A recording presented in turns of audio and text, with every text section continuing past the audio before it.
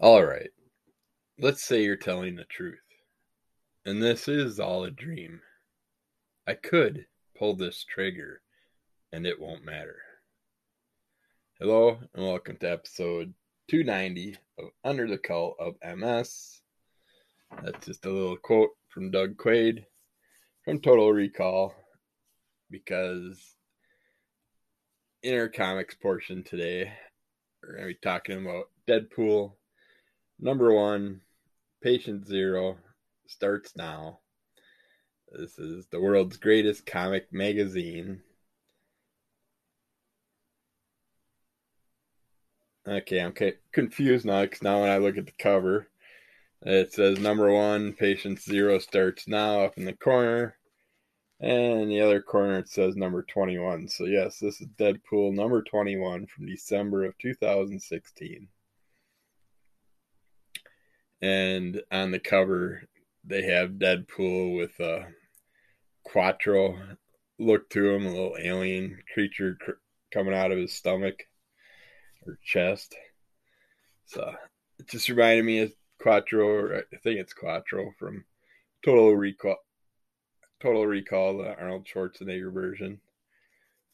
But I think the new version also had that character in it. But let's see what they have to say in here. Avenger, assassin, superstar, smelly person, probably the world's most skilled mercenary, definitely the world's most annoying.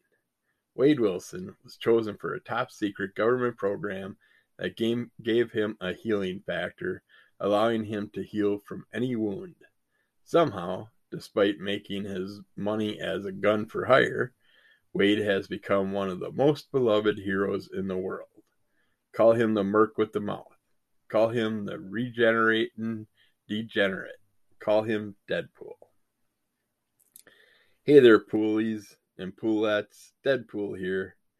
Man, last issue was pretty intense, huh? But like I said, you just gotta keep going. Things can get better. I mean, look at my life. My team of mercs all betrayed and left me. My daughter doesn't think of me as a dad. My Avengers squad got disbanded by Captain America. My wife is getting along with her other lovers way better than with me. And my new arch enemy, Madcap, is on the loose plotting revenge on me. With that much shit piled on me, things have got to get better soon, right? Right? This is a nice, thick, very thick episode.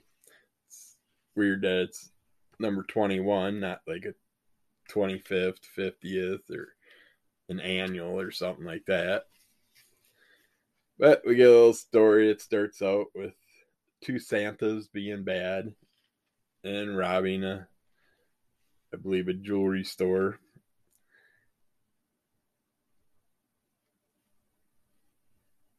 And all of a sudden, we get some information about Deadpool with this Madcap character and the stuff he did to deal with them. And there's contracts out and stuff going on. And Deadpool's got to work with his daughter, which doesn't go well. And he gets in trouble with that also because she's part of S.H.I.E.L.D., I believe. And when he takes off, he runs into a bunch of other characters that basically attack him to take him out, and they got a bunch of different masks on. And then we get to see the little creature popping out of a guy's stomach, and Deadpool's like, "Hey, that wasn't me at one time." And then all of a sudden it goes into a whole 5 act scene of like Macbeth with Deadpool in it. Deadpool's got to take out the bad guy, apparently. that people say is bad. And along the way, he meets some evil gals that have plans on their minds, and they're going to use him to do their bidding.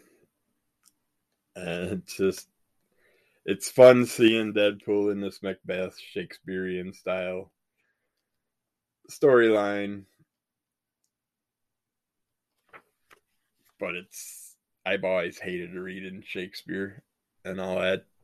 Those type of stories, they always speak backwards and reverse everything, and it just say things all weird and fancy. It sounds goofy when you're reading it, and just I never liked that type of wordplay, except for maybe from Yoda. And then we checked out Crossover number 9. This kind of went into a lull for a while, just kind of stopped printing. I don't know what happened. It seems like it was a pretty big gap between issue 8 and 9. And now I think like 9 and 10 were put out together, but we haven't got 10 yet. But we get to see the character from the comic shop bombing issues be taken in by like a federal a police agency that's dealing with a bunch of the comic book characters from the big bubble that had a bunch of issues with in the past, and now these two comic book character cops are interrogating, trying to find out stuff, and pushing the one girl to give up some information. She's just as lost as they are, but they don't realize it. They think she has stuff to do with it. And then this character that was part of the bombing, he gets to meet up with his evil dad that basically is wanting to kill off superheroes the way he portrayed himself in the earlier comics. He just has some type of issue with the comic characters or the writers, pencilers, drawers, colorists, and he's got issues. He's definitely got major issues, but he's trying to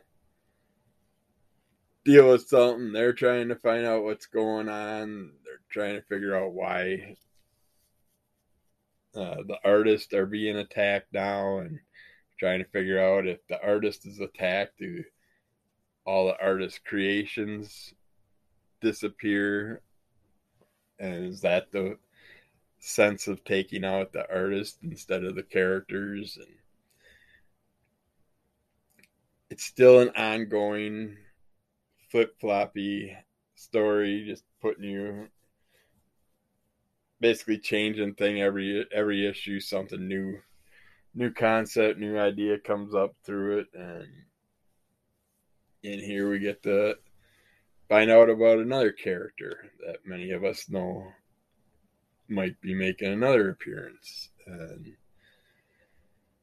it's hard not to give away everything from these stories when you're just dealing with single issues and stuff. But yeah, it's definitely worth getting on that run if you haven't yet. We're 9 issues in. I'm not sure how far it's going to go. I would have no problem with that going for a long time. It's an enjoyable run, but they're going to have to come up with a new storyline once they get through all these comic characters. I don't know what's going to happen after that. But yeah, check it out by Image Comics. Donny Cates, Geoff Shaw, Dee Cunniffe, and John J. Hill, crossover number 9.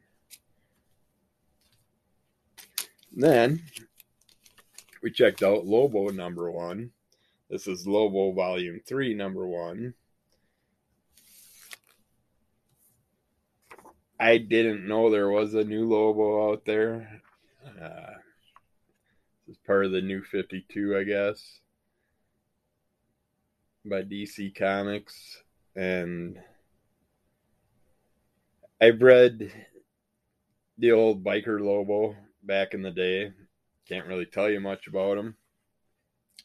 But this one starts out with the old Lobo and this new Lobo in a feud, and you get to see what happens with them. I like this new Lobo. He's an interesting character.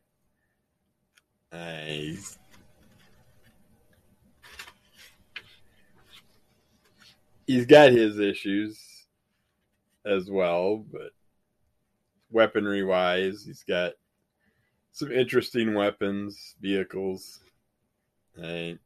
It's like this period they must have went through where they seen these stupid cycle bikes and they use these for the characters. They look cooler in comics than they do in real life. The guy that's got that weird cycle bike, it's basically you sit inside the wheel of the bike and the motor and the chassis and all that's inside the wheel frame. You're inside a giant wheel, and it's really hard to control. And never really seen it come out on the market, but they tried to. But he has to deal with a bounty job to kind of settle some things with some other people in here. And it includes I think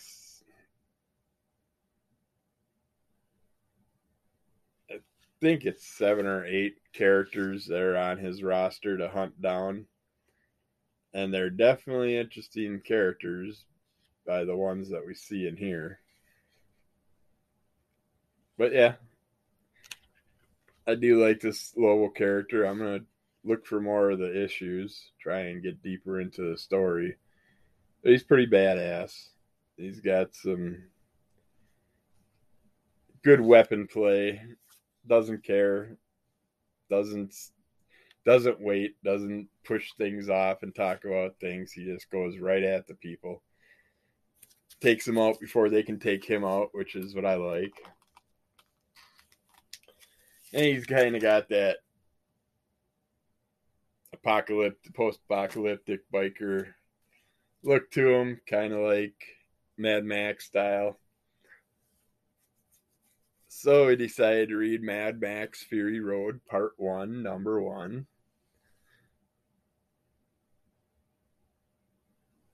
This was, it gives you the basics, which is nice. They do a quick, I think it's like 4 pages or 4 to 6 pages taking you through the basics of every Mad Max movie. And they show you little clips from the original Mad Max, the Road Runner, the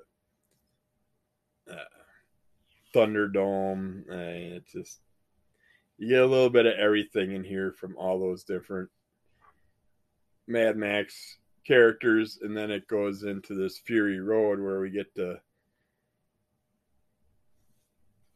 meet a gal along the way. And Mad Max goes in to a fighting arena as a competitor. They sat there and they don't do the one-on-one fighting like the Thunderdome used to. This is still a Thunderdome, but they'll do event fighting, group fighting, whatever. And in this one, a bunch of people are fighting. Last one to be standing gets to be the proud owner of a Boss 351 engine, which he needs for his car, which he has the old car chassis and all that back in his little hut. And he just needs a few more pieces to get it up and running. And then main thing is definitely the motor. So he found himself this motor if he can win this fight. And along the way throughout this, we get to watch a bunch of things happening, going on that were very interesting. I like how this prequels into the actual Mad Max Fury Road movie, I assume. And I'm just taking a wild guess that it does, but the way they laid it out, it's like you start out with the Mad Max character, and then we also run into a female character in here, which I believe is going to be the character in Mad Max Fury Road. So I'm really looking forward to finding out the rest of the story. See how deep it goes. The way it sounds, it says, starting on May 20th, Vertigo proudly presents a 4-issue miniseries prelude to Mad Max Fury Road, written by Mastermind George Miller, along with Nico Lathoris and Mark Sexton. So, yeah, I just got to find the other 3 issues and check those out, which I'm definitely looking forward to getting my hands on them.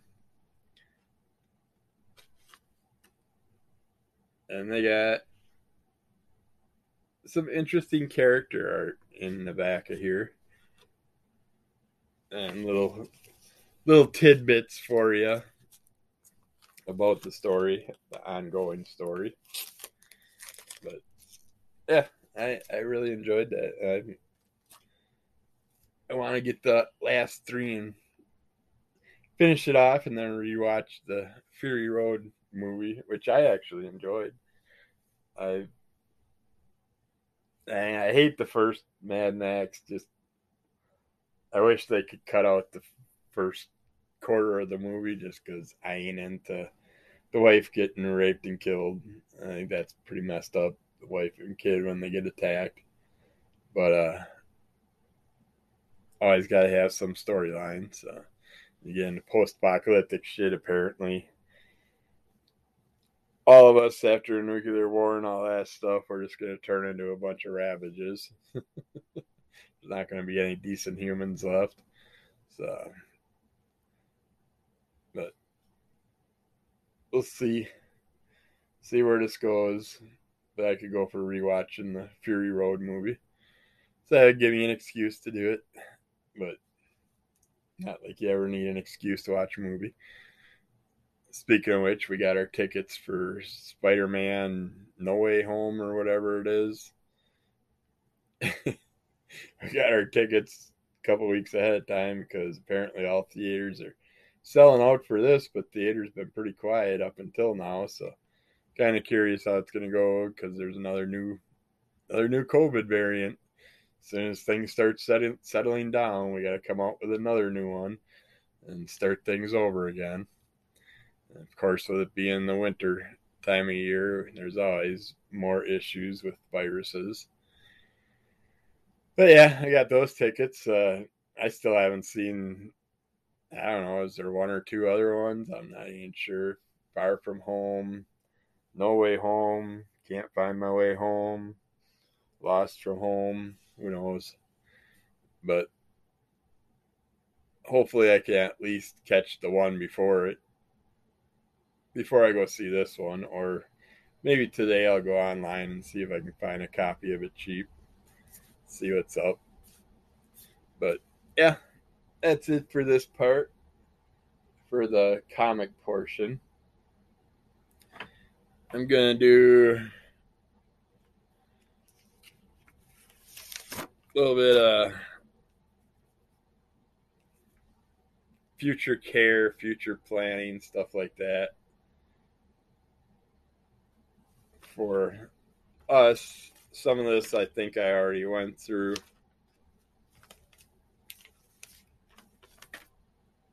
But we'll go through it again anyways. So I will close this off here, and I will get right back with some future care planning for us people with multiple sclerosis and other people with chronic conditions right after this. Okay, let's talk about some future care issues for us MSers and other people with chronic conditions, so we can sit there and make sure that we got some security in the end, not that we're out living on the streets, trying to live off other people, live with other people, or if we end up in a very expensive housing facility to help us deal with our issues at the time, that can kill you too financially. So you gotta watch out. Make sure you can get through these days, the rest of your life, without a bunch of extra hassles that are just gonna stress and wear you out. But yeah, let's see what they had to say. I don't want to become a burden to my family, is a frequent concern voiced by people with multiple sclerosis, MS. In addition to worries about current symptoms and the physical toll that the condition may take in the years ahead, individuals with MS can anguish over the prospect of exhausting not only the emotional reserves of their loved ones, but financial resources as well. It's like if I could have got diagnosed even 10, 15, 20 years earlier, then I could have just rearranged my whole life to hopefully keep working normal full-time job, but something that's not as stressful on the body as the jobs were that I was doing, and could have actually got something put away, some more stuff put away, but instead went through a bunch of issues, spent a week and a half in an ICU that racked me up with $500,000 in doctor bills and hospital bills and all that. More bills rolling in on top of that. Everything just crashed, and I still didn't have answers then. Events before that took me out of other jobs and no answers. And then finally, many years after, I finally get the answers that I should have had back then. And then I could have done something to change my life and make it better for the future for me and the wife. But I didn't have that opportunity because doctors refused to listen to me and didn't care for what I had to say about things because I didn't have a PhD, so I don't matter because there's no DR before my name. So it's a funny thing in life, boys and girls. We grow up being taught to appreciate the people around us that are civil servants, that police officers, firemen, ambulance people, doctors, definitely not lawyers. But it's like, if you actually look at them, most of them don't listen to us. They think they're above us. They think they're better than us. And that's the problem with society. People with that mindset should not be in those positions. Those are all positions that require you to serve the people. And when you're thinking you're better than the people, you are not able to serve them correctly. And that's a problem. You need to listen to people that are dealing with things. They know how they feel. You don't. You're just hearing it from their mouth and then shutting them down. That's just not right. Individuals with a chronic condition, as well as those without, may have considered the possibility of needing in-home care or a nursing home at some point in their future. Keep in mind, not everyone with MS will need any of these levels of enhanced care, but just in case, the options include hiring a part-time home health aide to come to your home to assist with dressing you, eating, toileting, and other activities of daily living.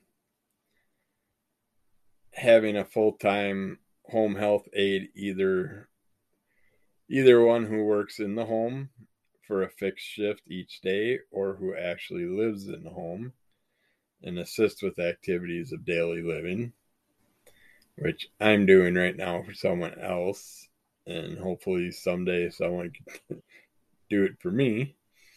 Scheduling visiting nurses and physical therapists to come to the home to provide services.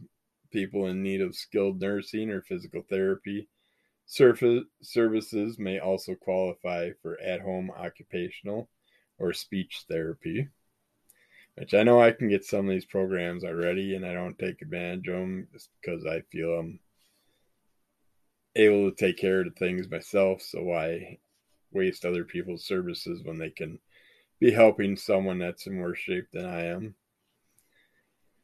Receiving care from a rehabilitation facility or skilled nursing facility on a short-term basis, such as while recovering from a fall, a relapse, or other acute medical situation. Moving to an assisted living facility, ALF, on an ongoing basis. These type of facilities typically require that residents have a certain degree of independence and mobility, with thresholds varying from one facility to another. In the ALF setting, there generally is a basic degree of nursing care, such as medication management. Entering a skilled nursing facility, commonly referred to as a nursing home, and on an ongoing basis. The cost of these different levels of care obviously vary greatly, as do their eligibility for coverage under private insurance and government programs. And I understand the financial cost. I mean, that you constantly see new nursing home type buildings being built, and with the staff that they have to have in there, all the costs and expenses that accrue just to the normal structure and the staffing and all that, and then you got to take on the patients themselves and the cost for all that. It's like, yeah, I can see why it's so expensive. I still don't see why medication's so expensive, but I do see why these things are expensive, because you physically see where the money's going into. And it's gotten better over time. They got a lot more rules and regulations, lawyers that will instantly crack down on places if the workers are just rude and destructive and demeaning, and just, yeah, it's gotten better over the years. It was sad times when my grandma was in a nursing home and stuff. You could tell there was nursing home abuse back then. You see the people just sitting in the hallways in their wheelchairs and stuff, just pushed up against a wall, just left there. It's like, really? Can't put them in a room so they can at least socialize with each other and stuff? Just yelling at them to take their medications and their pills and whatnot. Hello, Mr. Telemarketer. You're on WKRB Live. Tell me how you're trying to ruin people's lives. Come on, you can talk, telemarketer.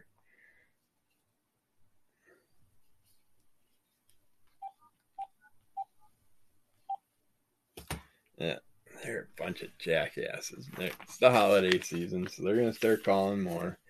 It's just not going to stop. Mom keeps picking up the phone and not doing the blocking on the number. So if you keep picking up the phone, 3 other people are going to keep calling back. But I just can't get that through people's heads. It's like, they will just keep calling if you answer. Just leave the damn thing, go to a message machine. But disability income replacement insurance is meant to replace a portion of a person's lost earnings, and so does not pay for these services. That's per se. Although a person can use money provided by disability insurance to pay for a home health aide or other care. Long-term care insurance, by contrast, LTC, is designed to pay specifically for the services of an aide or for a nursing home stay. And a lot of these insurances are hard to get once you're diagnosed with stuff. And so if you don't take it into consideration to get ahead of the game and get these insurances just in case something happens, or you're like, well, I ain't gonna waste the money. I don't know if anything's gonna happen to me. And then once it happens, then you're dealing with a lot of paperwork, a lot of hassle, a lot of runaround, and it's hard to get it all taken care of. So you can get ahead of the game if you think you have family history with anything. You might want to get a couple LTC insurance or something just to protect you down the road. And some of them, I know, if you don't use them, will give you a certain amount kickback of what you paid into them. And like I've mentioned in the past, accidental insurance, I personally think, is a waste of money. But if you're going, everybody should have at least one accidental insurance plan. And Mutual of Omaha, I think that's what it is.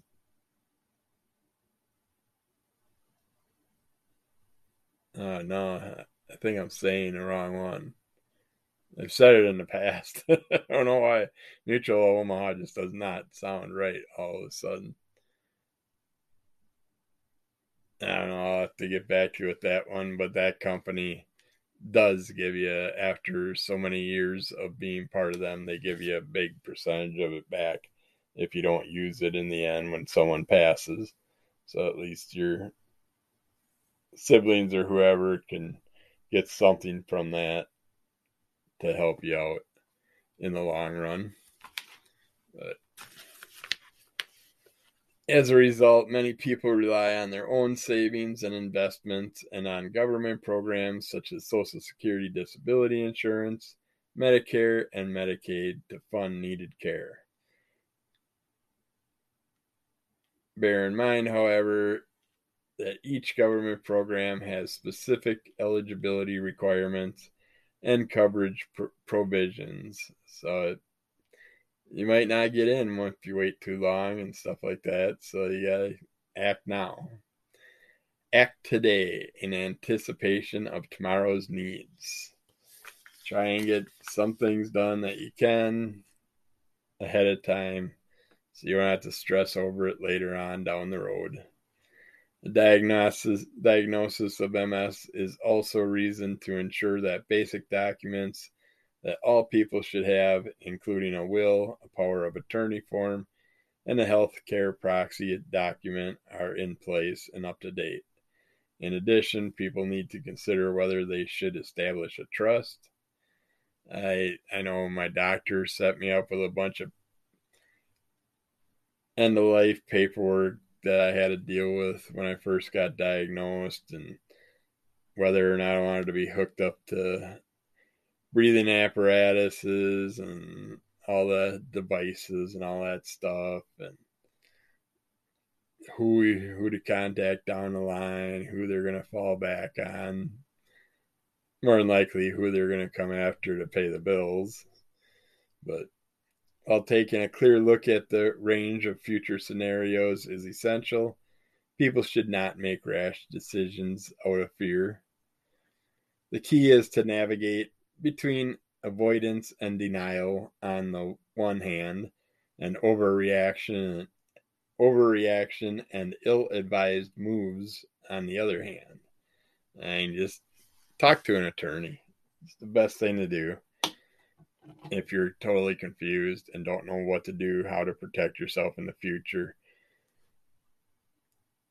Talk to an attorney that probably deals with living trust, wills, stuff like that. They'd probably know a lot. A CPA might be able to help.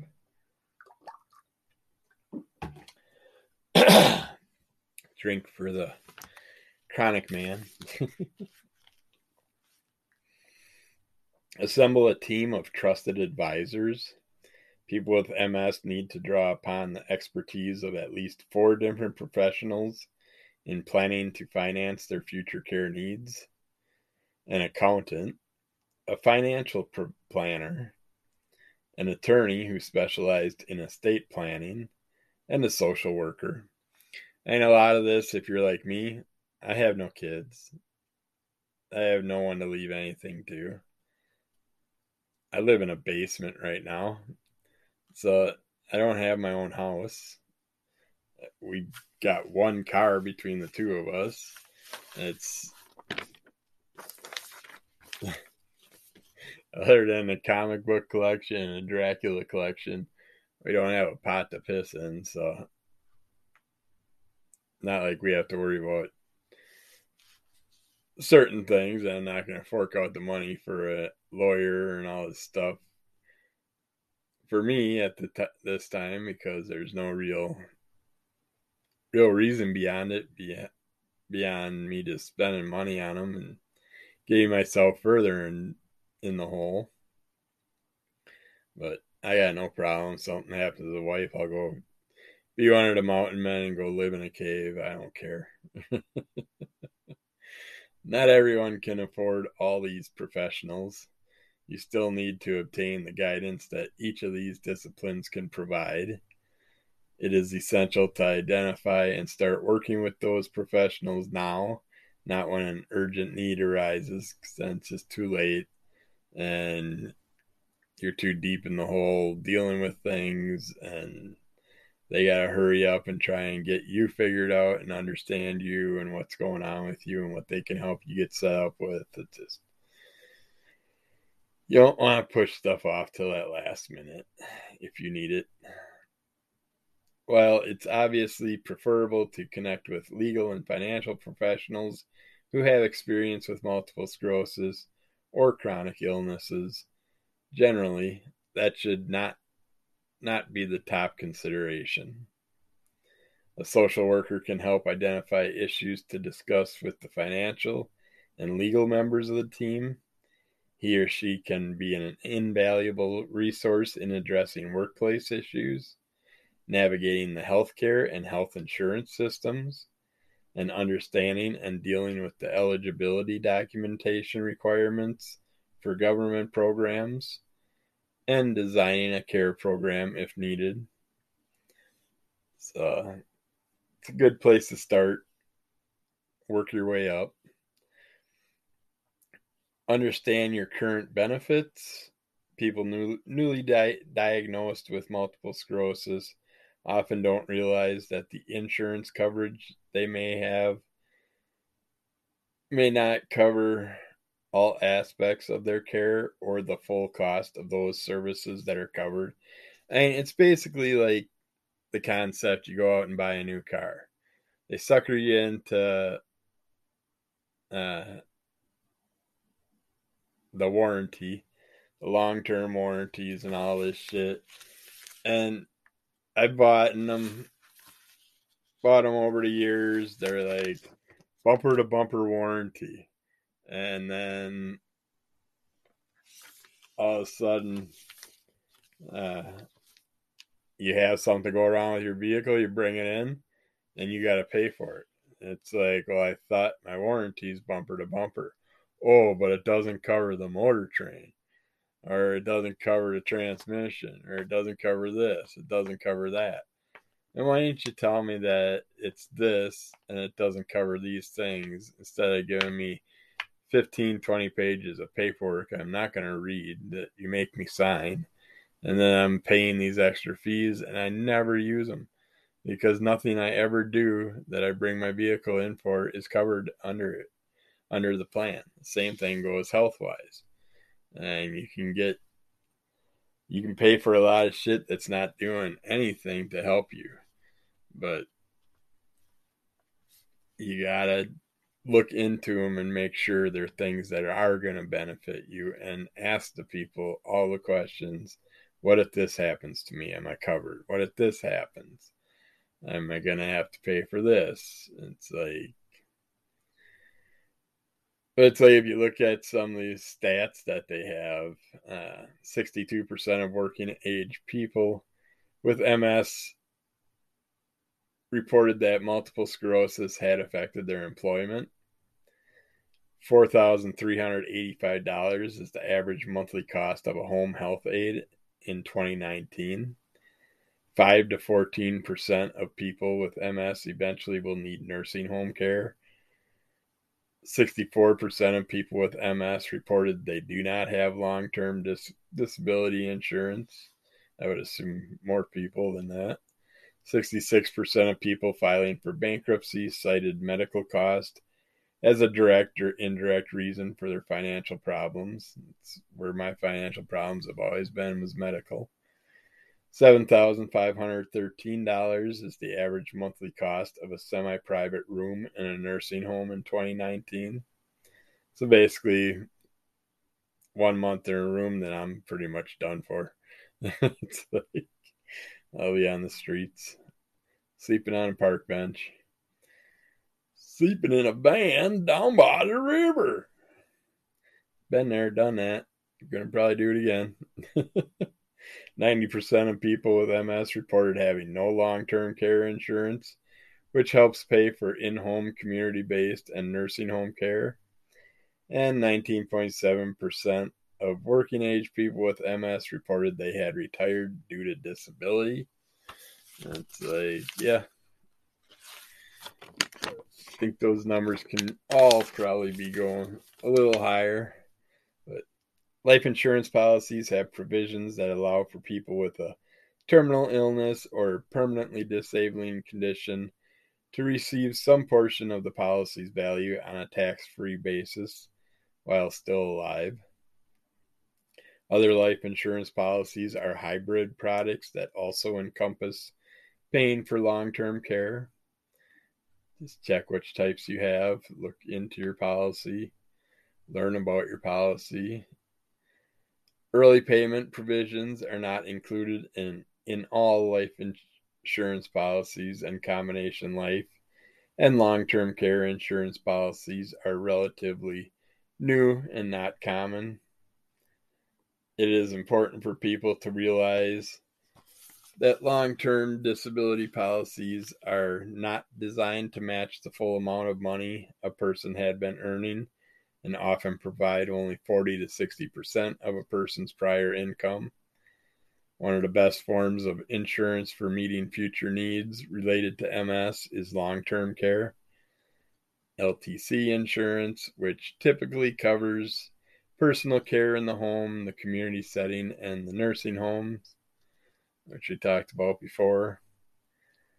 But you gotta, no matter what, if you don't have anything set up, it's not going to be but a month or two, and then they start taking everything else from you, anything you did own. They'll take it all just to pay for expenses. Understand your future options for financing care. Beyond insurance policies and other financial products and plans already in place, people with MS should become familiar with funding and care sources they may need to draw upon in the future. These include government programs such as Social Security Disability Insurance, SSDI, Supplemental Security Income, which is SSI, Medicare, Medicaid, veterans benefits. And there's lots of extra veterans programs if you are a vet or married to a vet. So take that into consideration. Also look into their programs. They do a lot of good for the veterans. Dad got help with a lot of his things in the end. The Social Security Disability Insurance, SSDI program, provides monthly payments to people who are disabled and who have a qualifying work history of their own or of a spouse or parent, meaning that work-related taxes were paid in the Social Security. SSDI is available only to people who are deemed totally disabled. People with partial or short-term disabilities are not eligible. The Social Security Administration applies a strict definition when assessing disability. 3 key provisions include: the person cannot do the work that he or she did previously, the person cannot adjust to other work because of his or her medical condition, and the disability has lasted or is expected to last for at least 1 year or to result in death. They're just so morbid with it. The monthly amount paid is based on earnings over a person's career. For 2021, the average amount for all qualifying people with disabilities is $1,277, with that average rising to $2,224 for a qualifying worker with a disability who has a spouse and one or more dependent children. With a few exceptions, people who qualify for SSDI payments must wait 5 months after approval to start receiving payments. And they usually give you a kickback on past stuff too, depending on how long you've been labeled disabled. SSI, Supplemental Security Income. This program is also operated by the Social Security Administration. Unlike SSDI, however, eligibility is not based on a person's work history. Rather, the program provides basic financial assistance to people with disabilities and older people with limited or no income and assets. The financial requirements are quite stringent, with individuals required to have savings and or other assets of $2,000 or less, and married couples living together having resources, savings, and or other assets of $3,000 or less. Homes that people live in are not counted towards the valuation of their assets. The value of their cars typically is excluded as well. The monthly payment to individuals is $783, while that for couples is $1,175. Most states provide an additional stipend to SSI beneficiaries and automatically qualify these people for Medicaid.